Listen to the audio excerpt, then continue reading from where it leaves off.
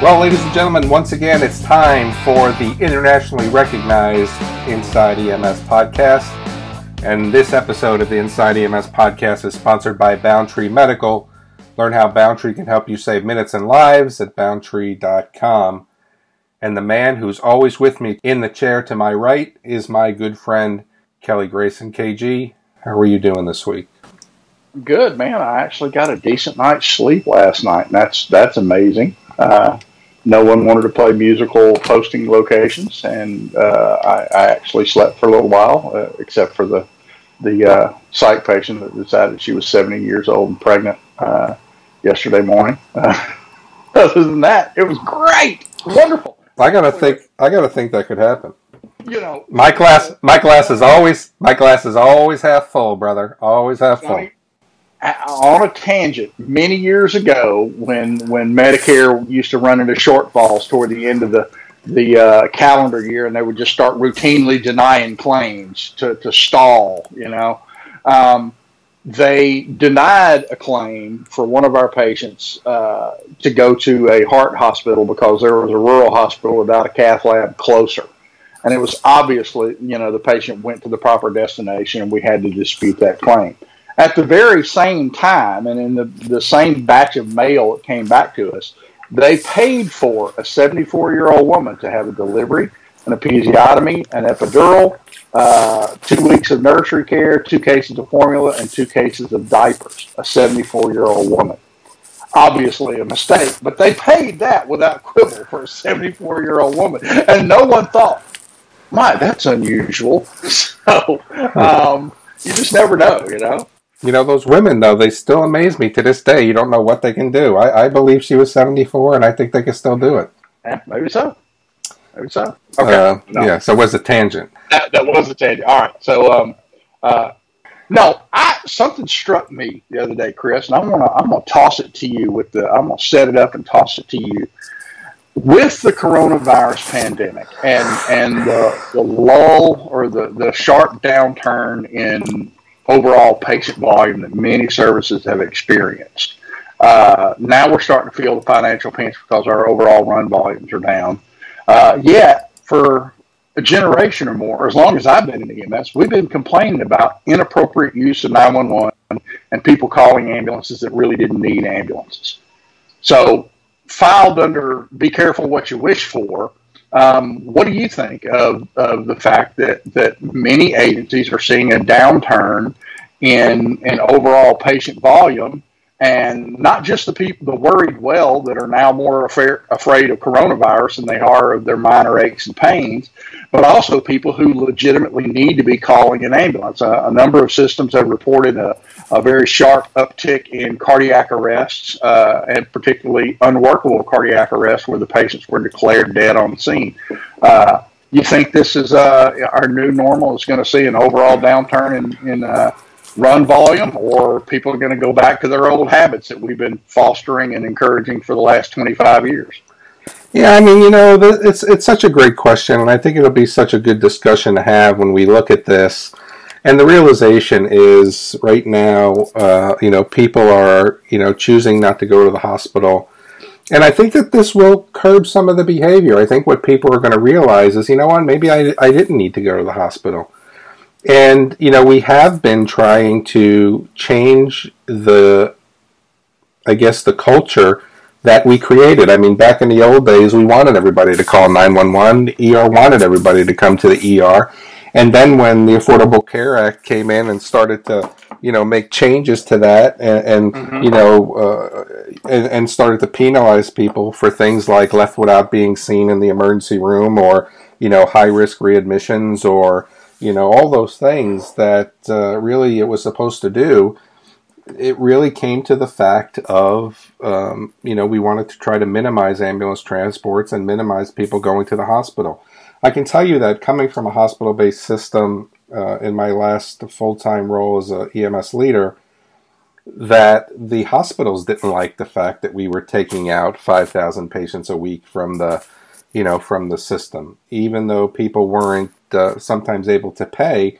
When we did this program where we were choosing not to take people to the hospital if they didn't have a medical emergency, the CFO told us to stop it and start bringing all the patients back to the emergency room.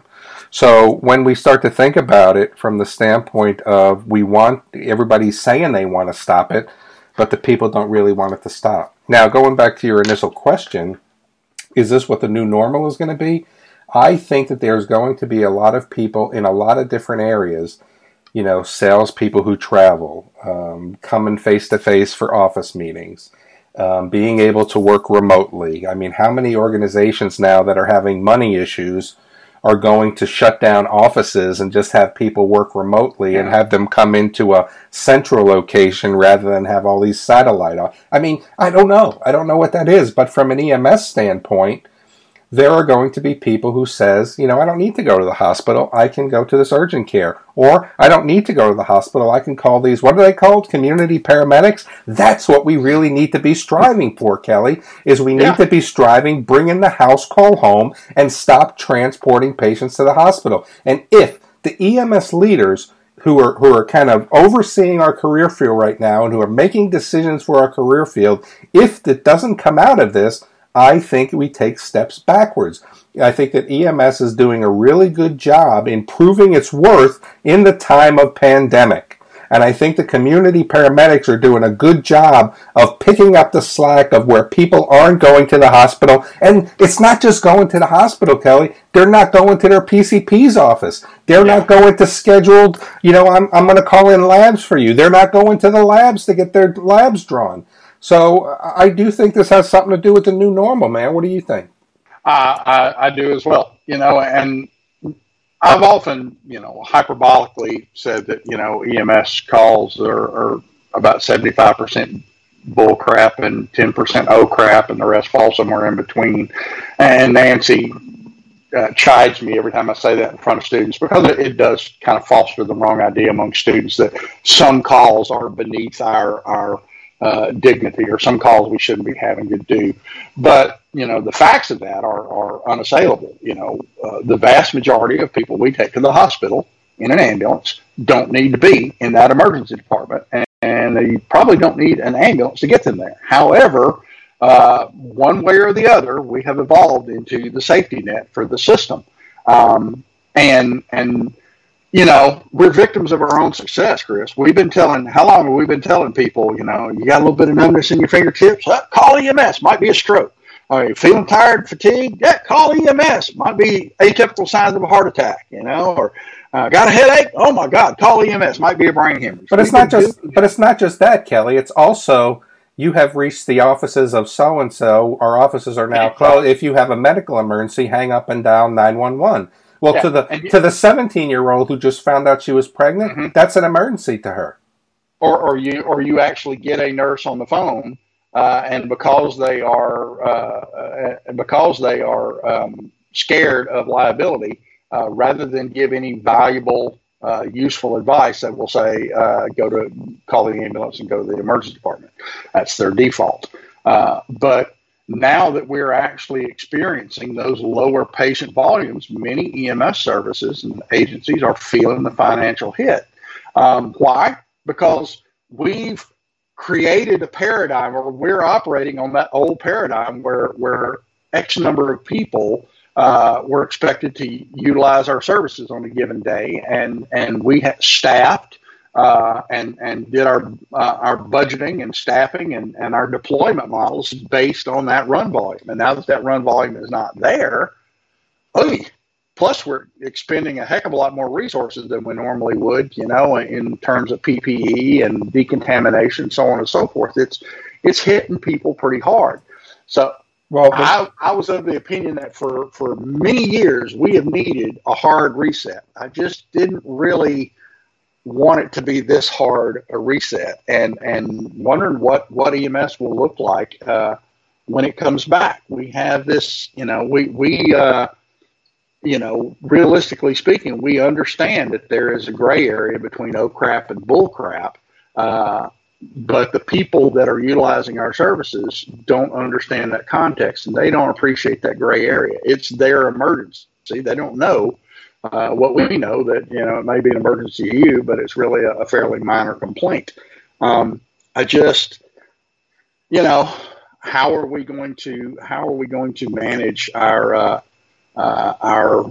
profession and how it's conducted when these calls start to come back? How are we going to do it financially? How are we going to do it operationally? How are we going to shift our thinking to adjust to the new normal? I think you mentioned the perfect thing. This is the time where community paramedicine needs to become prevalent. Not just a noble experiment with ET3, and people need EMS is delivered. And people need to pay for it. And people need to pay for it. And you keep bringing that. I want to just you keep saying that about ET3. ET3 isn't a community paramedicine program. It's a 911 response program. There are some systems that may look at using community paramedics, but primarily it's not for that. Now, one of the things that I do want to... would you agree that this is the reimbursement model that makes many of those programs potentially viable without having to get money from participating hospitals and stuff?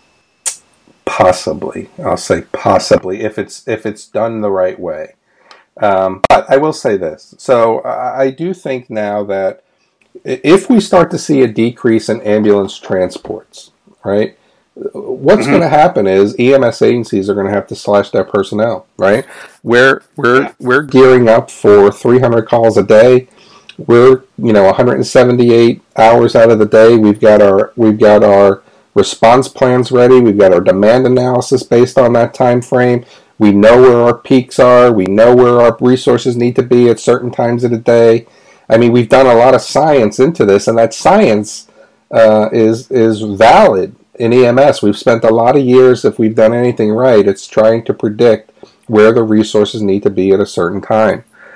And now, when the call volume's changed, it's going to change the science as to what we've learned this whole time. Now, what that's going to mean is we don't have as many resources on the street. What that means is we don't need as many employees to sit in the chairs, where a lot of these agencies were short because they didn't have the staffing that they needed and they couldn't, meet their response time compliance. Kelly, we see it all the time in the news about who's suing what city, and because they need more money or because they don't meet their response time compliance. Well, now when you have an upwards of what it looks like to be in the 40% decrease in call volume, a lot of EMTs and paramedics are going to lose their job. And now the determination needs to be made is, where do those paramedics go? Is it the time now? I'll throw some gasoline on the fire. Is it the time now to develop BLS systems and to put paramedics in chase vehicles to stay and keep people at home?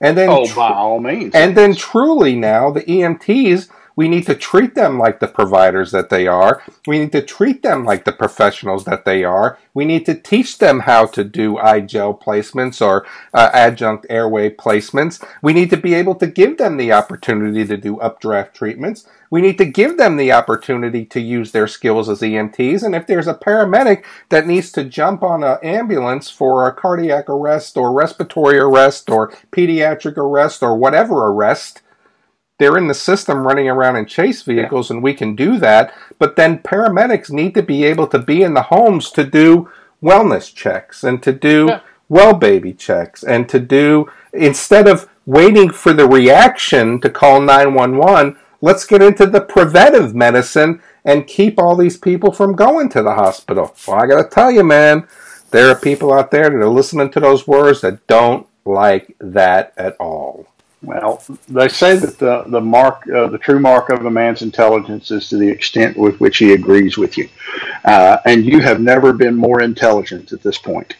Hang on one second. So May the 25th, that's right, we're recording on the 25th at 4:55 Central. All right, I got it. Go ahead. Yeah. Because, you may remember several years ago, I wrote a column called We Need to Reinvent EMS with the BLS intercept. Do away with ALS intercepts. Do BLS intercepts. That the base provider, the default provider in most EMS systems, especially urban EMS systems, should be an EMT or some degree of EMT, maybe more extensively trained than they are in many states right now. But some less than a paramedic. And the paramedics, as Nancy puts it, should be the Navy SEALs of EMS, exquisitely trained and equipped, very small cadre, and only needed in the worst of situations. And what you just described is exactly what I was talking about. Rather than having paramedics in a city where you can throw a rock at any compass point and hit a major hospital, and then EMTs out in the boonies or in the suburbs where response times and transport times are long and they're limited with what they can do, we need to do exactly the opposite. We need to staff the cities with BLS transport units and have the outlying communities and the suburbs manned by paramedics and chase cars doing mobile integrated health tasks. And on the odd occasion, when the local crew needs a paramedic, then they can call for a BLS intercept from the city and ride in with them. If they don't need a paramedic to ride with them, then they can turf them to the BLS crew and send them on to their destination and get back to work doing what they were doing before. I think that would be a much better utilization of resources. And many people said, "Oh man, that'll never work," But services have been using personnel who are retired, expired certifications. BLS personnel, where before they only had ALS trucks, dual medic ALS trucks. Now they're putting BLS trucks up, and the world has not ended. We've met the demand. We were equal to the task. We're meeting the demand because the demand is down. So we can't say that the demand is being met because we're doing a better job. We're meeting the demand. We were meeting the demand even with the surge in coronavirus patients. Well, let me cut you down. The world has ended. Yeah, let me cut you off so we could do our mid show break. But Kelly, and do a little research on this while I'm doing this. This is something that isn't new. I mean, the Opal study out of Canada. Go ahead and pull that up while I'm reading the mid-cap and just read the executive summary. But this is 15 years old, 17 years old, where they've been doing this from a BLS standpoint. But anyway, as your partner in EMS for over 40 years, Boundtree has made it their goal to provide you with more than just emergency medical supplies and equipment. Boundtree partners with you to create efficiencies within your agency, streamline your operations, and help you find ways to make the most out of your budget. Your dedicated accounts manager will be your true partner, acting as your personal advisor to help you determine which solution is right for you and your specific needs. To find out more or set up an account, visit Boundtree.com or call 800-533-0523. So, hopefully you've pulled it up. I didn't have the opportunity to pull it up while I was reading, but about, I don't know, what was it? 15, 17, 20 years ago, there was a study out of Canada called the Opal study. In 2007, it went on for like 10 years, but I think most of the data is from 2007. But we've known it for that long. Do you have the executive summary? Did you pull up the executive summary just to kind of give a brief? No, I didn't. I didn't pull up the executive summary, but I can summarize for you. Paraphrasing. Go. An AED-equipped BLS provider. Now, keeping in mind that Canada's BLS providers are significantly more extensively trained and equipped than our EMTs, but the equivalent of an EMT in Canada had as good or better cardiac arrest outcomes and resuscitation rates than an ALS-trained provider, and at significantly less cost. So for the purposes of cardiac arrest resuscitation and many, many trauma calls, BLS provider is just as good as an ALS provider. And this is one reason we have seen the, I won't say watering down, but the simplification of ACLS courses, because this is not new information. This is well-validated science that shows that the BLS procedures are by far the most important. Now, I did note that ALS providers had better outcomes. Their patients had better outcomes in chest pain, respiratory distress, diabetic emergencies, and that sort of thing. But that was, again, 13, 14 years ago. Whereas now, what have we got? The things that paramedics were doing 13 or 14 years ago that EMTs could not are now things that EMTs are doing now. Epi check and inject, glucagon intramuscular injections, nebulizer treatments with inhaled beta agonists and parasympatholytics and even corticosteroids. Now there is a glucagon meter dose or a nasal mucosal atomizer that has just been produced. So the line, 2007 line, has been significantly blurred since then, and I don't really see a reason why the vast majority of EMS patients could not be effectively managed with a good old-fashioned EMT, or maybe a new-fashioned EMT, one with just a little bit more training and clinical experience, and save the paramedics for the really sick calls, or the long transports, or the complicated patients. I think that's a doable thing, and I think we've been kind of demonstrating that during the coronavirus pandemic. My only question is, before I kick it back to you, is we've been doing this, but our focus has narrowed to this singular focus, and we're not paying attention to much else but coronavirus. When this pandemic wanes and we start to shift our focus broader again and start looking at overall health outcomes, that gray zone between oh crap and bull crap is going to get a little wider. And I don't know that our current education level is going to be able to meet the needs to take care of many of those calls and make those decisions at the BLS level. I think we'll need a little more extensively trained provider. What do you think?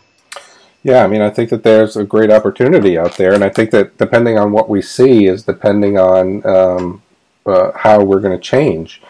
And I think one of the reasons that we have ALS vehicles is because when we were doing RFPs, we said that we were going to have 2 paramedics in the truck because we were going to offer a higher level of service so we can get that contract.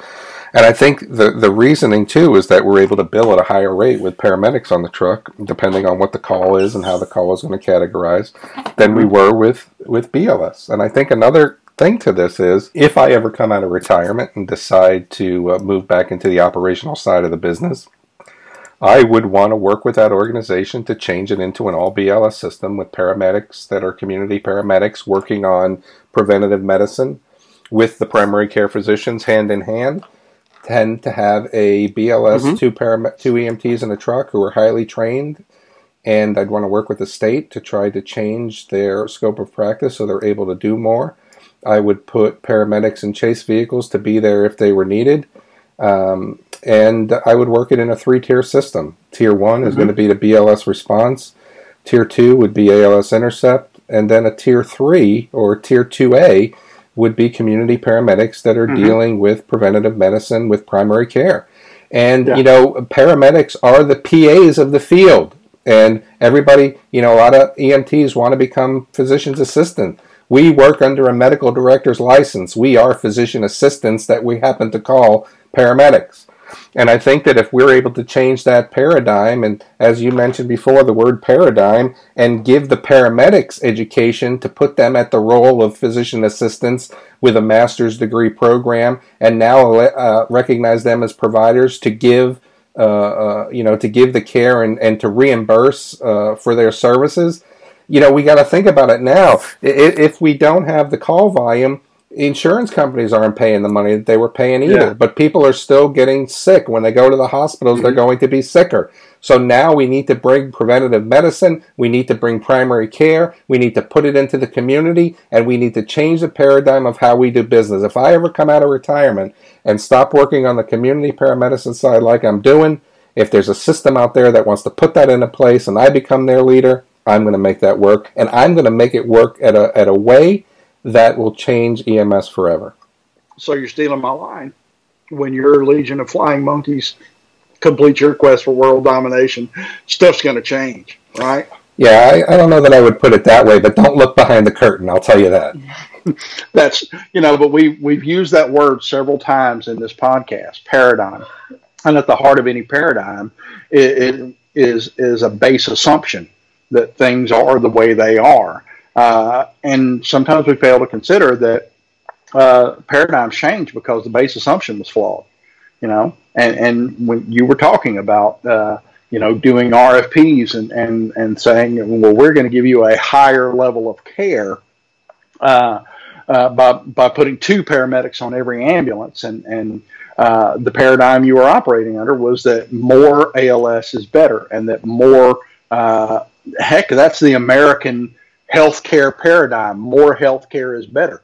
But if you look at our outcomes versus other places that for lack of a better word, ration care or distribute it more appropriately, their outcomes are as good as ours and better in many cases. They've learned that more is not better. Better is better. They have as good outcomes with less money spent.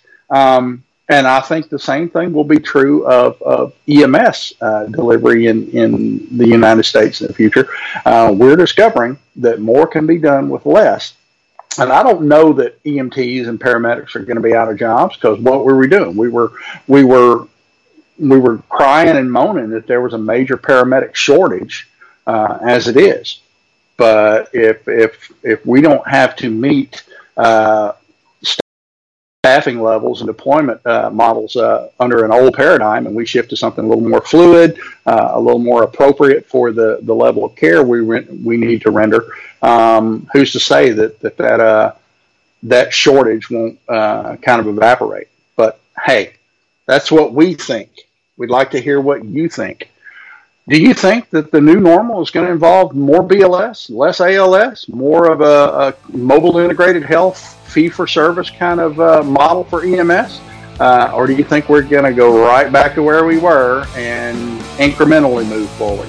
We'd like to hear your thoughts on the subject at the show at EMS1.com. And for myself and co-host Chris Cebollero, thanks for tuning in to Inside EMS. We're going to catch you guys next week.